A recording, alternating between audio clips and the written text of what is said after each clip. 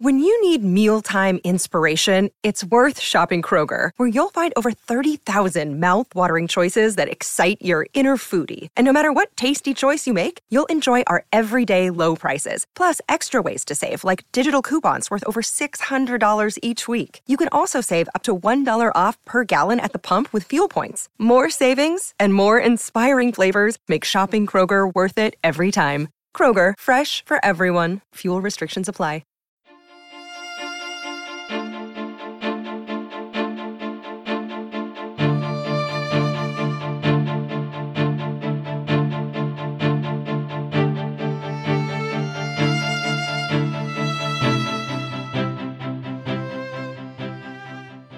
Welcome, everyone, to the new 1001 Sherlock Holmes Stories podcast.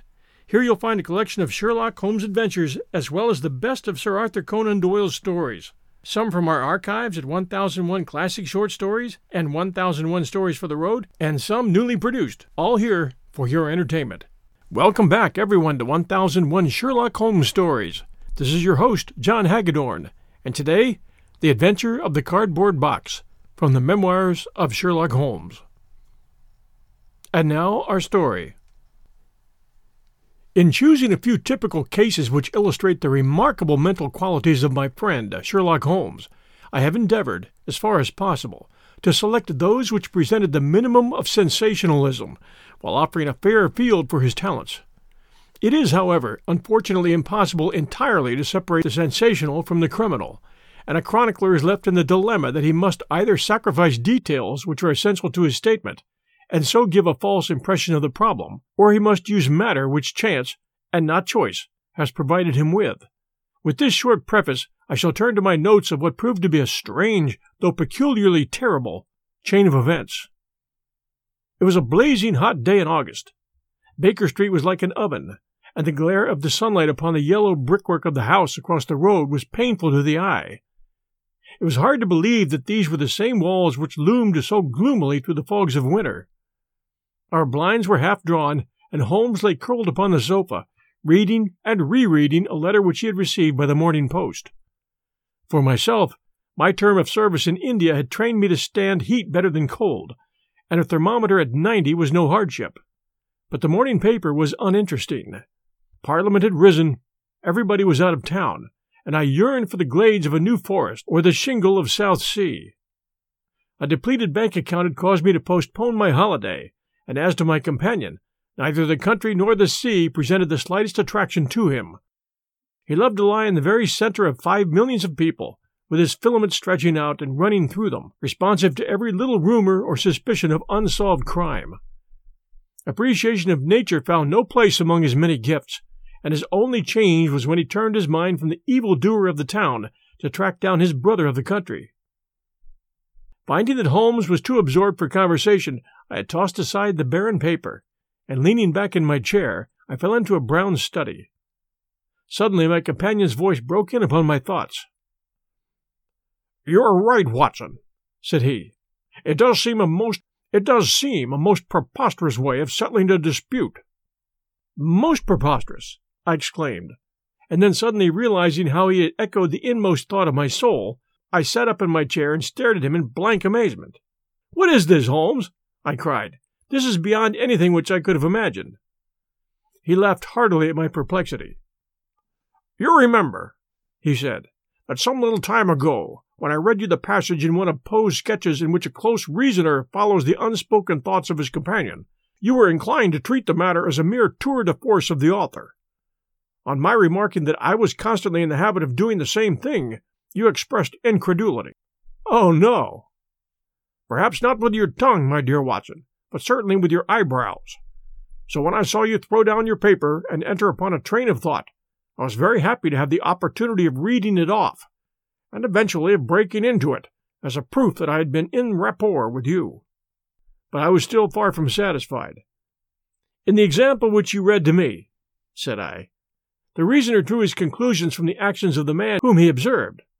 If I remember right, he shambled over a heap of stones, looked up at the stars, and so on. But I have been seated quietly in my chair, and what clues could I have given you?" "You do yourself an injustice. The features are given to man as the means by which he shall express his emotions, and yours are faithful servants." "Do you mean to say that you read my train of thoughts from my features?" "Your features, and especially your eyes. Perhaps you cannot yourself recall how your reverie commenced." "No, I can't." "Then I will tell you. After throwing down your paper, which was the action which drew my attention to you, you sat for half a minute with a vacant expression. Then your eyes fixed themselves upon your newly framed picture of General Gordon, and I saw by the alteration in your face that a train of thought had been started. But it did not lead very far. Your eyes flashed across to the unframed portrait of Henry Ward Beecher, which stands upon the top of your books. Then you glanced up at the wall, and of course your meaning was obvious. You were thinking that if the portrait were framed, it would just cover that bare space and correspond with Gordon's picture over there." "You have followed me wonderfully," I exclaimed. "So far I could hardly have gone astray. But now your thoughts went back to Beecher, and you looked hard across as if you were studying the character in his features. Then your eyes ceased to pucker, but you continued to look across, and your face was thoughtful. You were recalling the incidents of Beecher's career. I was well aware that you could not do this without thinking of the mission which he undertook on behalf of the North at the time of the Civil War, for I remember your expressing your passionate indignation at the way in which he was received by the more turbulent of our people. You felt so strongly about it that I knew you could not think of Beecher without thinking of that also. When a moment later I saw your eyes wander away from the picture, I suspected that your mind had now turned to the Civil War, and when I observed that your lips set, your eyes sparkled, and your hands clenched, I was positive that you were indeed thinking of the gallantry which was shown by both sides in that desperate struggle. But then, again, your face grew sadder. You shook your head. You were dwelling upon the sadness and horror and useless waste of life. Your hand stole towards your lips, which showed me that the ridiculous side of this method of settling international questions had forced itself upon your mind. At this point I agreed with you that it was preposterous, and was glad to find that all my deductions had been correct. "Absolutely," said I, "and now that you have explained it, I confess that I am as amazed as before." "It was very superficial, my dear Watson, I assure you. I should not have intruded it upon your attention had you not shown some incredulity the other day. But I have in my hands here a little problem which may prove to me more difficult of solution than my small essay in thought reading. Have you observed in the paper a short paragraph referring to the remarkable contents of a packet sent through the post to Miss Cushing of Cross Street, Croydon?" "No, I saw nothing." "Ah, then you must have overlooked it. Just toss it over to me. Here it is, under the financial column. Perhaps you would be good enough to read it aloud." I picked up the paper which he had thrown back to me and read the paragraph indicated. It was headed, "A Gruesome Packet." "Miss Susan Cushing, living at Cross Street, Croydon, has been made the victim of what must be regarded as a peculiarly revolting practical joke, unless some more sinister meaning should prove to be attached to the incident. At 2:00 yesterday afternoon, a small packet, wrapped in brown paper, was handed in by the postman. A cardboard box was inside, which was filled with coarse salt. On emptying this, Miss Cushing was horrified to find 2 human ears, apparently quite freshly severed. The box had been sent by parcel post from Belfast upon the morning before. There is no indication as to the sender, and the matter is the more mysterious as Miss Cushing, who is a maiden lady of 50, has led a most retired life, and has so few acquaintances of correspondence that it is a rare event for her to receive anything through the post. Some years ago, however, when she resided at Penge, she let apartments in her house to 3 young medical students, whom she was obliged to get rid of on account of their noisy and irregular habits. The police are of an opinion that this outrage may have been perpetrated upon Miss Cushing by these youths, who owed her a grudge, and who hoped to frighten her by sending her these relics of the dissecting rooms. Some probability is lent to the theory by the fact that one of these students came from the north of Ireland, and to the best of Miss Cushing's belief, from Belfast. In the meantime, the matter is being actively investigated, Mr. Lestrade, one of the very smartest of our detective officers, being in charge of the case." "So much for the Daily Chronicle," said Holmes, as I finished reading. "Now for our friend Lestrade. I had a note from him this morning, in which he says, 'I think that this case is very much in your line, Sherlock. We have every hope of clearing the matter up, but we find a little difficulty in getting anything to work upon. We have, of course, wired to the Belfast post office, but a large number of parcels were handed in upon that day, and they have no means of identifying this particular one, or of remembering the sender. The box is a half-pound box of honeydew tobacco and does not help us in any way. The medical student theory still appears to me to be the most feasible, but if you should have a few hours to spare, I should be very happy to see you out here. I shall either be at the house or in the police station all day. Well, what say you, Watson? Can you rise superior to the heat and run down to Croydon with me on the off chance of a case for your annals? I was longing for something to do. You shall have it, then. Ring for our boots and tell them to order a cab. I'll be back in a moment when I've changed my dressing gown and filled my cigar case. A shower of rain fell while we were at the train, and the heat was far less oppressive in Croydon than in town. Holmes had sent on a wire so that Lestrade, as wiry, as dapper, and as ferret-like as ever, was waiting for us at the station. A walk of 5 minutes took us to Cross Street, where Miss Cushing resided. It was a very long street of 2-story brick houses, neat and prim, with whitened stone steps and little groups of aproned women gossiping at the doors. Halfway down, Lestrade stopped and tapped at a door, which was opened by a small servant girl. Miss Cushing was sitting in the front room, into which we were ushered. She was a placid-faced woman, with large, gentle eyes and grizzled hair curving down over her temples on each side. A worked antimacassar lay upon her lap, and a basket of colored silk stood upon a stool beside her. "They are in the outhouse, those dreadful things," said she, as Lestrade entered. "I wish that you would take them away altogether." "So I shall, Miss Cushing. I only kept them here until my friend Mr. Holmes should have seen them in your presence." "Why in my presence, sir?" "In case he wished to ask any questions." "What's the use of asking me questions when I tell you I know nothing whatever about it?" "Quite so, madam," said Holmes in his soothing way. "I have no doubt that you've been annoyed more than enough already over this business." "Indeed I have, sir. I am a quiet woman and live a retired life. It is something new for me to see my name in the papers and to find the police in my house. I won't have these things here, Mr. Lestrade. If you wish to see them, you must go to the outhouse." It was a small shed in the narrow garden which ran behind the house. Lestrade went in and brought out a yellow cardboard box with a piece of brown paper and some string.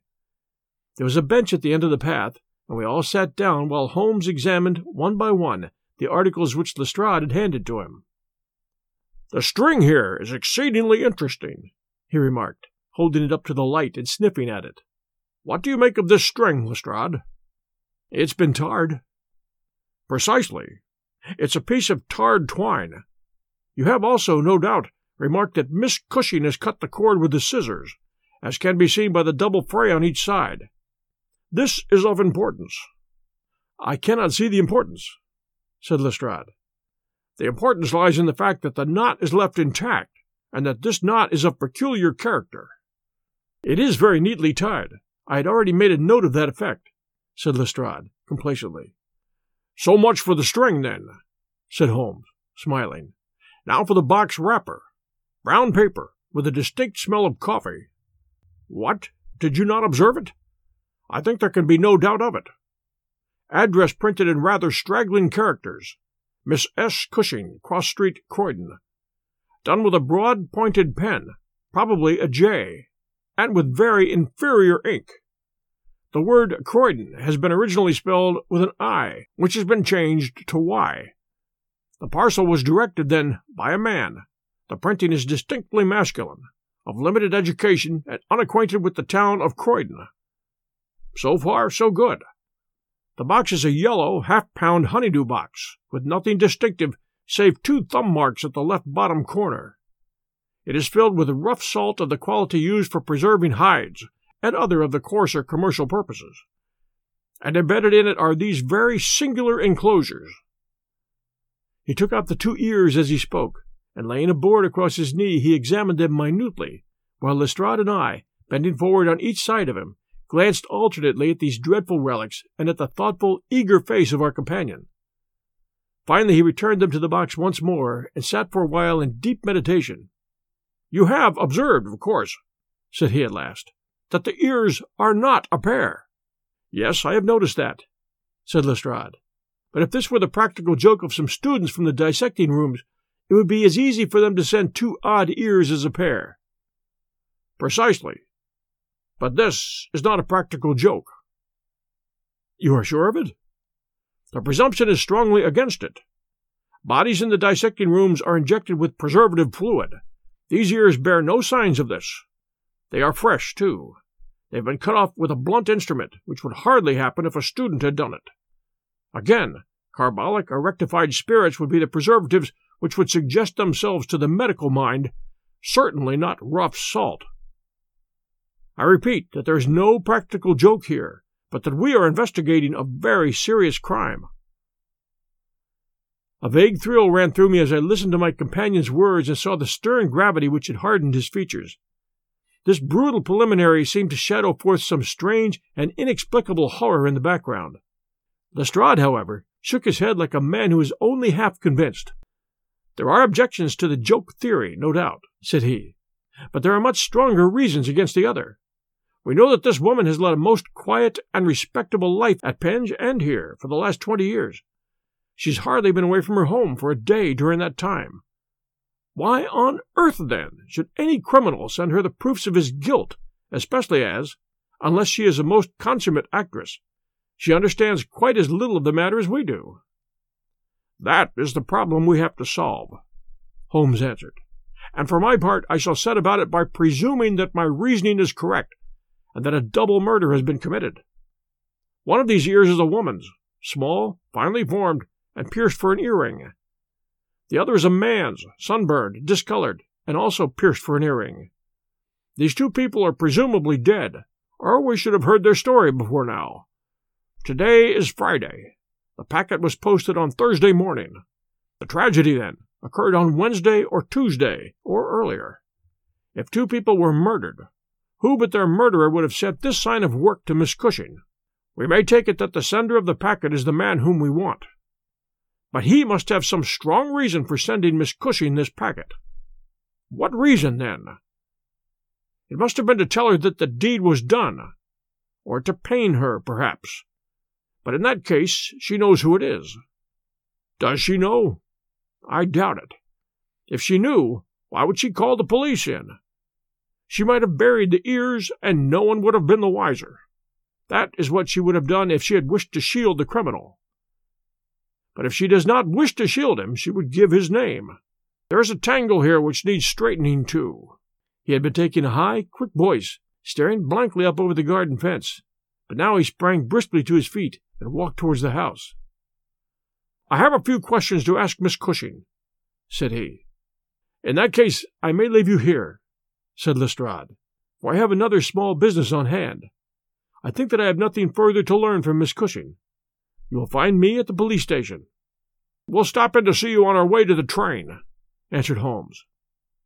A moment later he and I were back in the front room, where the impassive lady was still quietly working away at her antimacassar. She put it down on her lap as we entered, and looked at us with her frank, searching blue eyes. "I am convinced, sir," she said, "that this matter is a mistake, and that the parcel was never meant for me at all. I have said this several times to the gentleman from Scotland Yard, but he simply laughs at me.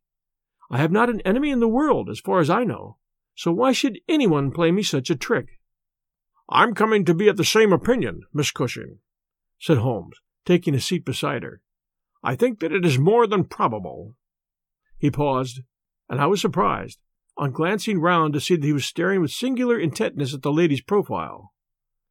Surprise and satisfaction were both for an instant to be read upon his eager face, though when she glanced round to find out the cause of his silence, he had become as demure as ever.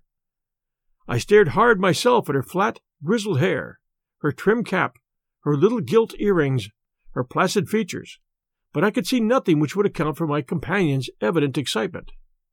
"There were 1 or 2 questions." "Oh, I am weary of questions," cried Miss Cushing impatiently. "You have 2 sisters, I believe." "How could you know that?" "I observed the very instant that I entered the room that you have a portrait group of 3 ladies upon the mantelpiece, one of whom is undoubtedly yourself, while the others are so exceedingly like you that there could be no doubt of the relationship." "Yes, you are quite right. Those are my sisters, Sarah and Mary." "And here at my elbow is another portrait, taken at Liverpool, of your younger sister, in the company of a man who appears to be a steward by his uniform. I observed that she was unmarried at the time." "You are very quick at observing." "That's my trade." "Well, you're quite right. But she was married to Mr. Browner a few days afterwards. He was on the South American line when that was taken, but he was so fond of her that he couldn't abide to leave her for so long, and he got into the Liverpool and London boats." "Ah, the Conqueror, perhaps." "No, the Mayday, when last I heard. Jim came down here to see me once. That was before he broke the pledge, but afterwards he would always take a drink when he was ashore, and a little drink would send him stark, staring mad. Ah, it was a bad day that he ever took a glass in his hand again. First he dropped me, then he quarreled with Sarah, and now that Mary has stopped writing, we don't know how things are going with them." It was evident that Miss Cushing had come upon a subject on which she felt very deeply.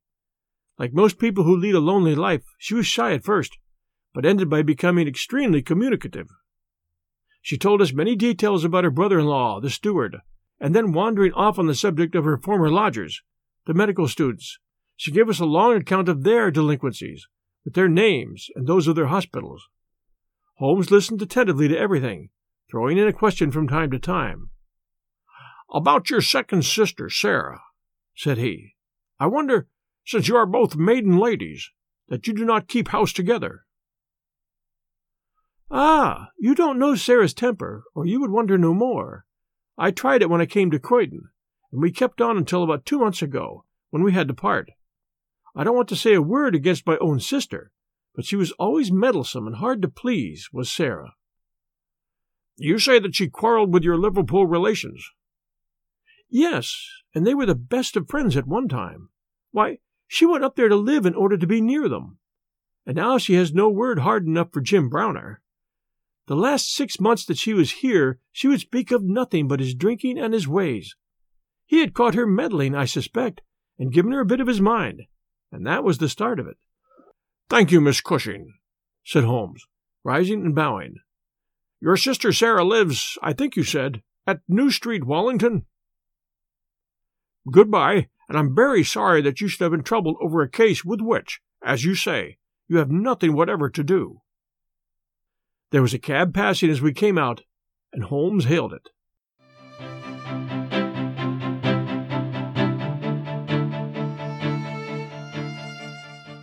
We'll return to our story right after this message from our sponsor.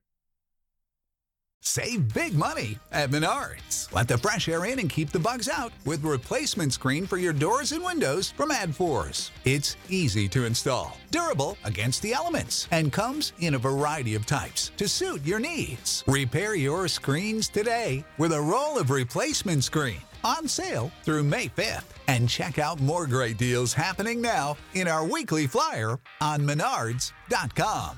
Save big money at Menards. And now, back to our story. "How far to Wellington?" he asked. "Only about a mile, sir." "Very good. Jump in, Watson. We must strike while the iron is hot. Simple as this case is, there have been 1 or 2 very instructive details in connection with it. Just pull up at a telegraph office as you pass, cabby." Holmes sent off a short wire, and for the rest of the drive lay back in the cab, with his hat tilted over his nose to keep the sun from his face. Our drive pulled up at a house which was not unlike the one which we had just quitted. My companion ordered the cabby to wait, and had his hand upon the knocker when the door opened, and a grave young gentleman in black, with a very shiny hat, appeared on the step. "Is Miss Cushing at home?" asked Holmes. "Miss Sarah Cushing is extremely ill," said he. "She's been suffering since yesterday from brain symptoms of great severity. As her medical adviser, I cannot possibly take the responsibility of allowing anyone to see her. I should recommend you to call again in 10 days. He drew on his gloves, closed the door, and marched off down the street. "Well, if we can't, we can't," said Holmes, cheerfully. Perhaps she could not or would not have told you much. I did not wish her to tell me anything. I only wanted to look at her. However, I think that I have got all that I want. Drive us to some decent hotel, cabby, where we may have some lunch, and afterwards we shall drop down upon friend Lestrade at the police station.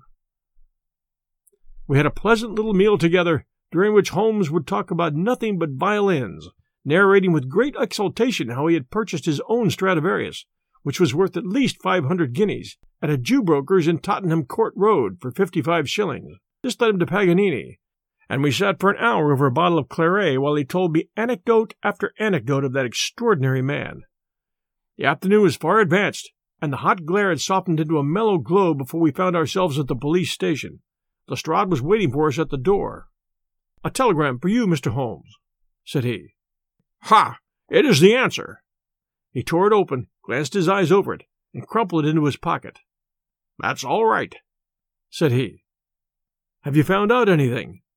"I have found out everything." "What?" Lestrade stared at him in amazement. "You're joking." "I was never more serious in my life.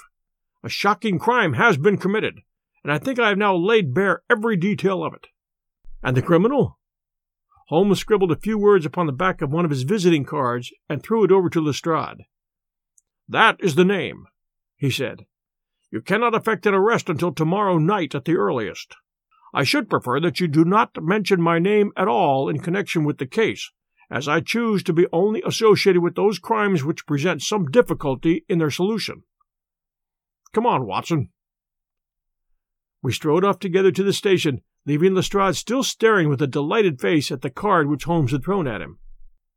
"The case," said Sherlock Holmes, as we chatted over cigars that night in our study at Baker Street, "is one where, as in the investigations which you have chronicled under the names of A Study in Scarlet and of The Sign of Four, we have been compelled to reason backward from effects to causes. I have written to Lestrade asking him to supply us with the details which are now wanting, and which he will only get after he has secured his man. That he may be safely trusted to do, for although he is absolutely devoid of reason, he is as tenacious as a bulldog when he once understands what he has to do, and indeed, it is just this tenacity which has brought him to the top at Scotland Yard." "Your case is not complete, then?" I asked. "It is fairly complete in essentials. We know who the author of the revolting business is, although one of the victims still escapes us. Of course, you have formed your own conclusions?" "I presume that this Jim Browner, the steward of the Liverpool boat, is the man whom you suspect." "Oh, it's more than a suspicion." "And yet I cannot see anything save very vague indications." "On the contrary, to my mind nothing could be more clear. Let me run over the principal steps. We approached the case, you remember, with an absolutely blank mind, which is always an advantage. We had formed no theories. We were simply there to observe and to draw inferences from our observations.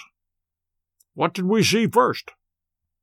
A very placid and respectable lady, who seemed quite innocent of any secret, and a portrait which showed me that she had 2 younger sisters. It instantly flashed across my mind that the box might have been meant for one of these. I set the idea aside as one which could be disproved or confirmed at our leisure. Then we went to the garden, as you remember, and we saw the very singular contents of the little yellow box. The string was of the quality which is used by sailmakers aboard ships, and at once a whiff of the sea was perceptible in our investigation. When I observed that the knot was one which is popular with sailors, that the parcel had been posted at a port, and that the male ear was pierced for an earring which is so much more common among sailors than landsmen, I was quite certain that all the actors in the tragedy were to be found among our seafaring classes. When I came to examine the address of the packet, I observed that it was to Miss S. Cushing. Now, the oldest sister would, of course, be Miss Cushing, and although her initial was S, it might belong to one of the others as well. In that case, we should have to commence our investigation from a fresh basis altogether. I therefore went into the house with the intention of clearing up this point. I was about to assure Miss Cushing that I was convinced that a mistake had been made, when you may remember that I came suddenly to a stop. The fact was that I had just seen something which filled me with surprise, and at the same time narrowed the field of our inquiry immensely. As a medical man, you are aware, Watson, that there is no part of the body which varies so much as the human ear.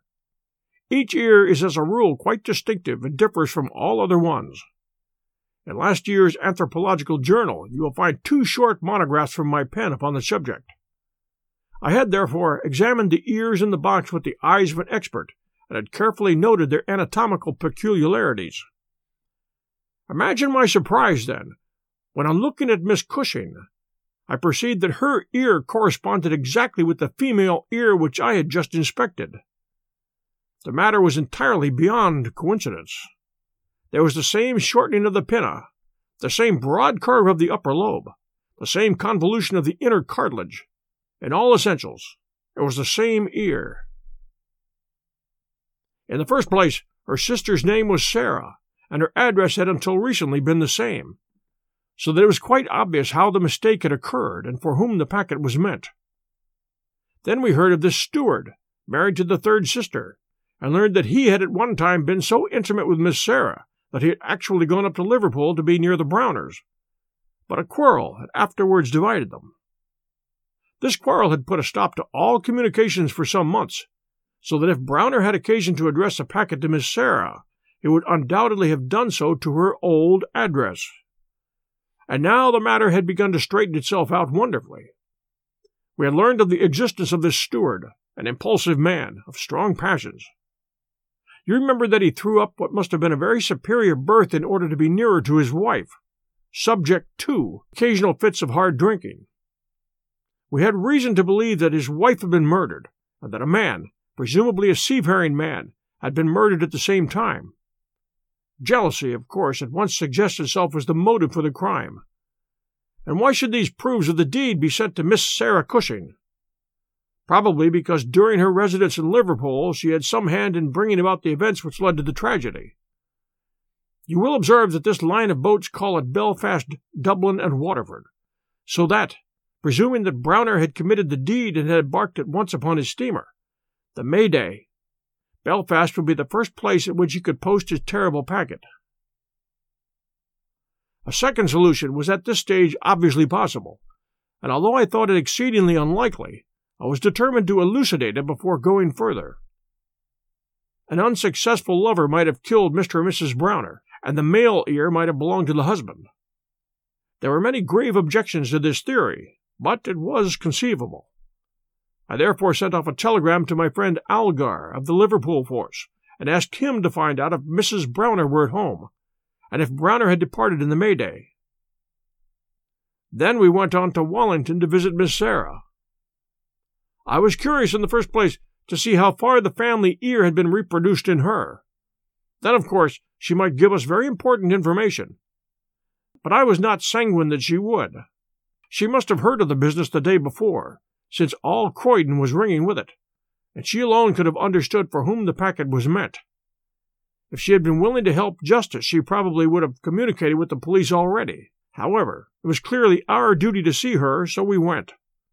We found that the news of the arrival of the packet, for her illness dated from that time, had such an effect upon her as to bring on brain fever.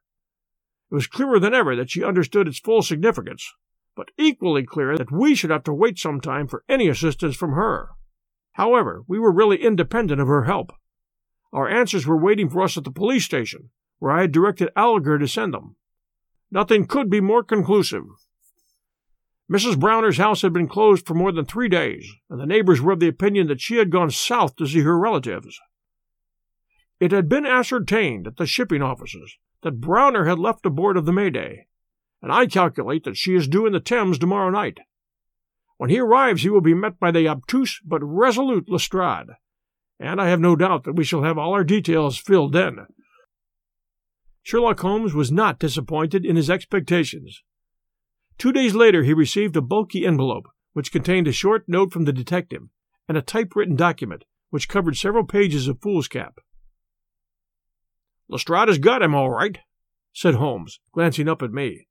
"Perhaps it would interest you to hear what he says.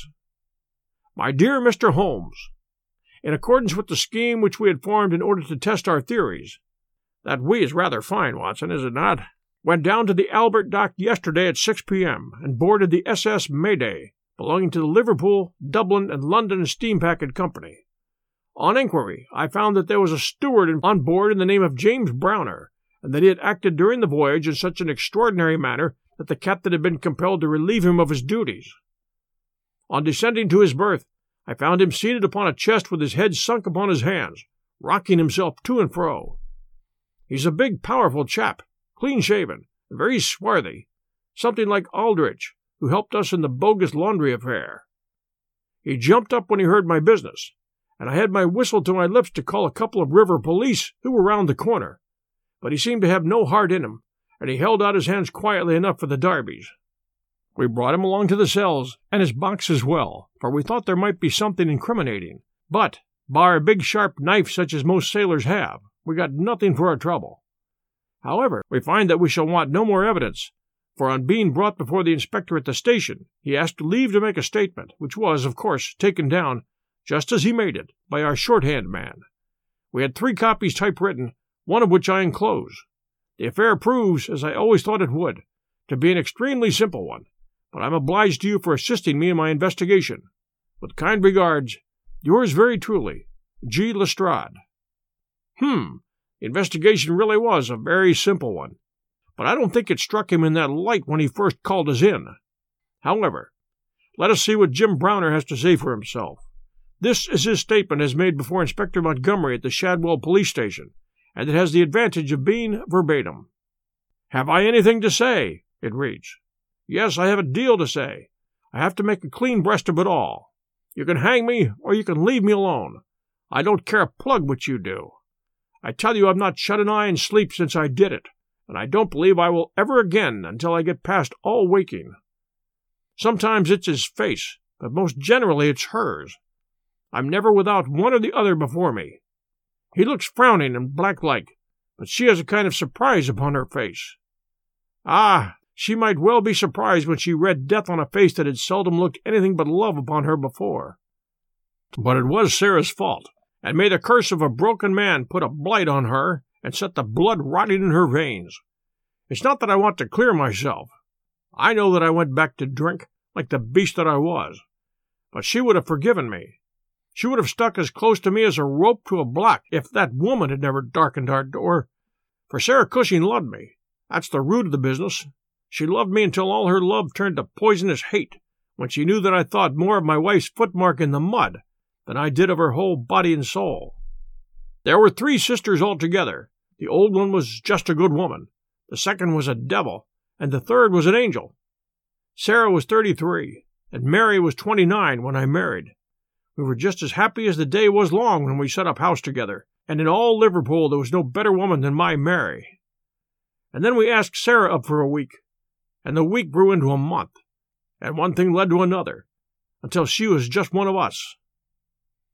I was blue ribbon at that time, and we were putting a little money by, and all was as bright as a new dollar. My God, whoever would have thought that it could have come to this? Whoever would have dreamed it? I used to be home for the weekends very often, and sometimes if the ship were held back for cargo, I would have a whole week at a time, and in this way I saw a deal of my sister-in-law, Sarah. She was a fine, tall woman, black and quick and fierce, with a proud way of carrying her head, and a glint from her eye like a spark from a flint. But when little Mary was there, I had never a thought of her, and that I swear as I hope for God's mercy. It had seemed to me sometimes that she liked to be alone with me, or to coax me out for a walk with her, but I'd never thought anything of that. But one evening my eyes were opened. I'd come up from the ship and found my wife out, but Sarah at home. "Where's Mary?" I asked. "Oh, she's gone to pay some accounts." I was impatient and paced up and down the room. "Can't you be happy for 5 minutes without Mary, Jim?" says she. "It's a bad compliment to me that you can't be contented with my society for so short a time." "That's all right, my lass," said I, putting my hand out towards her in a kind way, but she had it in both of hers in an instant, and they burned as if they were in a fever. I looked into her eyes. I read it all there. There was no need for her to speak, nor for me either. I frowned and drew my hand away. Then she stood by my side in silence for a bit, and then she put up her hand and patted me on the shoulder. "Steady, old Jim," said she, and with a kind of mocking laugh, she ran out of the room. Well, from that time Sarah hated me with her whole heart and soul. And she's a woman who could hate, too. I was a fool to let her go on biding with us. A besotted fool. But I never said a word to Mary, for I knew it would grieve her. Things went on much as before, but after a time I began to find that there was a bit of a change in Mary herself. She had always been so trusting and so innocent, but now she became queer and suspicious, wanting to know where I'd been and what I'd been doing and whom my letters were from and what I had in my pockets, and 1,000 such follies. Day by day she grew queerer and more irritable, and we had ceaseless rows about nothing. I was fairly puzzled by it all. Sarah avoided me now, but she and Mary were just inseparable. I can see now how she was plotting and scheming and poisoning my wife's mind against me, but I was such a blind beetle that I couldn't understand it at the time. Then I broke my blue ribbon and began to drink again, but I think I should not have done it if Mary had been the same as ever. She had some reason to be disgusted with me now, and the gap between us began to be wider and wider. And then this Alec Fairbairn chipped in, and things became 1,000 times blacker.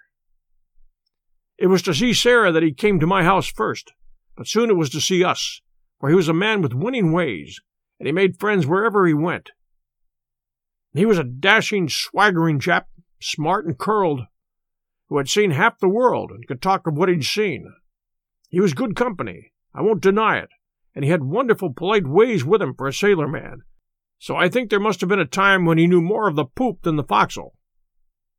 For a moment he was in and out of my house, and never once did it cross my mind that harm might come of his soft, tricky ways, and then at last something made me suspect, and from that day my peace was gone forever. It was only a little thing, too. I'd come into the parlor unexpected, and as I walked in at the door I saw a light of welcome on my wife's face.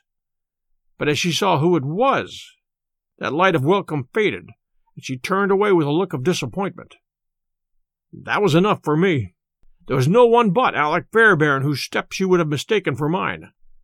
If I could have seen him then, I should have killed him, for I've always been like a madman when my temper gets loose. Mary saw the devil's light in my eyes, and she ran forward with her hands on my sleeve. "Don't, Jim, don't," says she. "Where's Sarah?" I asked. "In the kitchen," says she. "Sarah," says I as I went in, "this man Fairbairn is never to darken my door again." "Why not?" says she. "Because I order it." "Oh," says she. "If my friends are not good enough for this house, then I'm not good enough for it either." "You can do what you like," says I, "but if Fairbairn shows his face here again, I'll send you one of his ears for a keepsake." She was frightened by my face, I think, for she never answered a word, and the same evening she left my house. Well, I don't know now whether it was pure deviltry on the part of this woman, or whether she thought that she could turn me against my wife by encouraging her to misbehave. Anyway, she took a house just 2 streets off, and let lodgings to sailors. Fairbairn used to stay there, and Mary would go round to have tea with her sister and him. How often she went, I don't know, but I followed her one day, and as I broke in at the door, Fairbairn got away over the back garden wall, like the cowardly skunk that he was.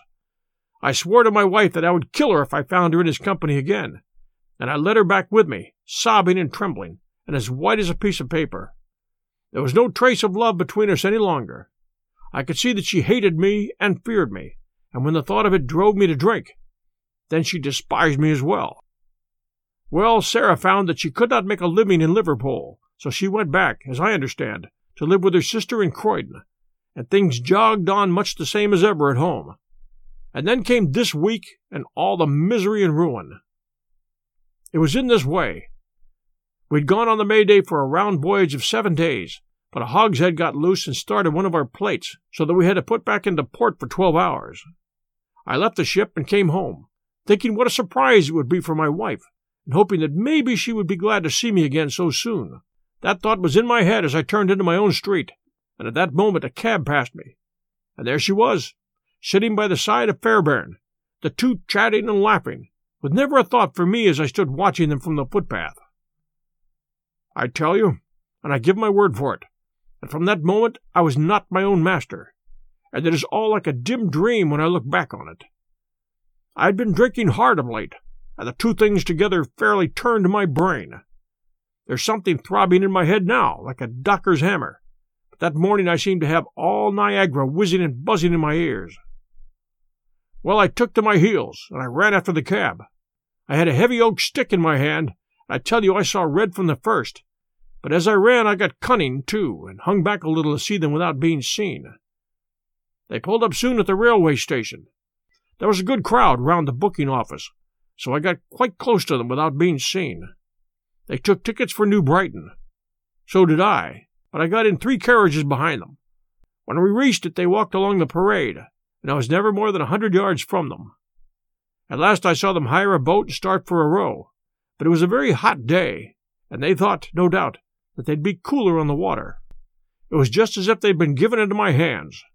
There was a bit of haze, and you couldn't see more than a few hundred yards.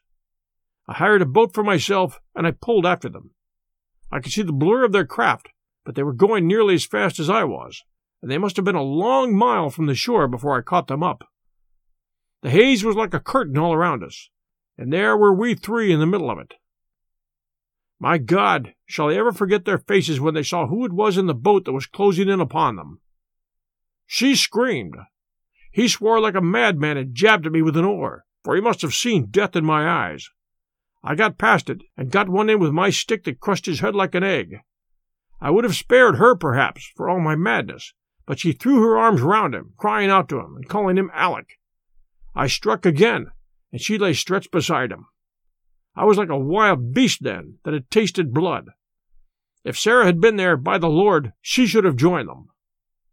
I pulled out my knife, and, well, there. I've said enough. It gave me a kind of savage joy when I thought how Sarah would feel when she had such signs as these of what her meddling had brought about. Then I tied the bodies into the boat, stove a plank, and stood by until they had sunk. I knew very well that the owner would think that they had lost their bearings in the haze and drifted out to sea. I cleaned myself up, got back to land, and joined my ship without a soul having a suspicion of what had passed. That night I made up the packet for Sarah Cushing, and the next day I sent it from Belfast. There you have the whole truth of it. You can hang me or do what you like with me, but you cannot punish me as I've been punished already. I cannot shut my eyes when I see those 2 faces staring at me as they stared when my boat broke through the haze. I killed them quick, but they're killing me slow, and if I have another night of it, I shall be either mad or dead before morning. You won't put me alone into a cell? Please, for pity's sake, don't, and may you be treated in your day of agony as you treat me now. What is the meaning of this, Watson? Said Holmes, solemnly, as he laid down the paper. What object is served by this circle of misery and violence and fear? It must tend to some end, or else our universe is ruled by chance, which is unthinkable. But what end? There is the great standing perennial problem to which human reason is as far from an answer as ever. Thanks for joining us for The Adventure of the Cardboard Box by Sir Arthur Conan Doyle. If you enjoyed our reading, please do send us a review, Apple listeners, for 1001 Sherlock Holmes stories. We would appreciate that very much. We'll return next Sunday night at 8 p.m. Eastern Time. Until then, everyone, stay safe, and we'll be back soon.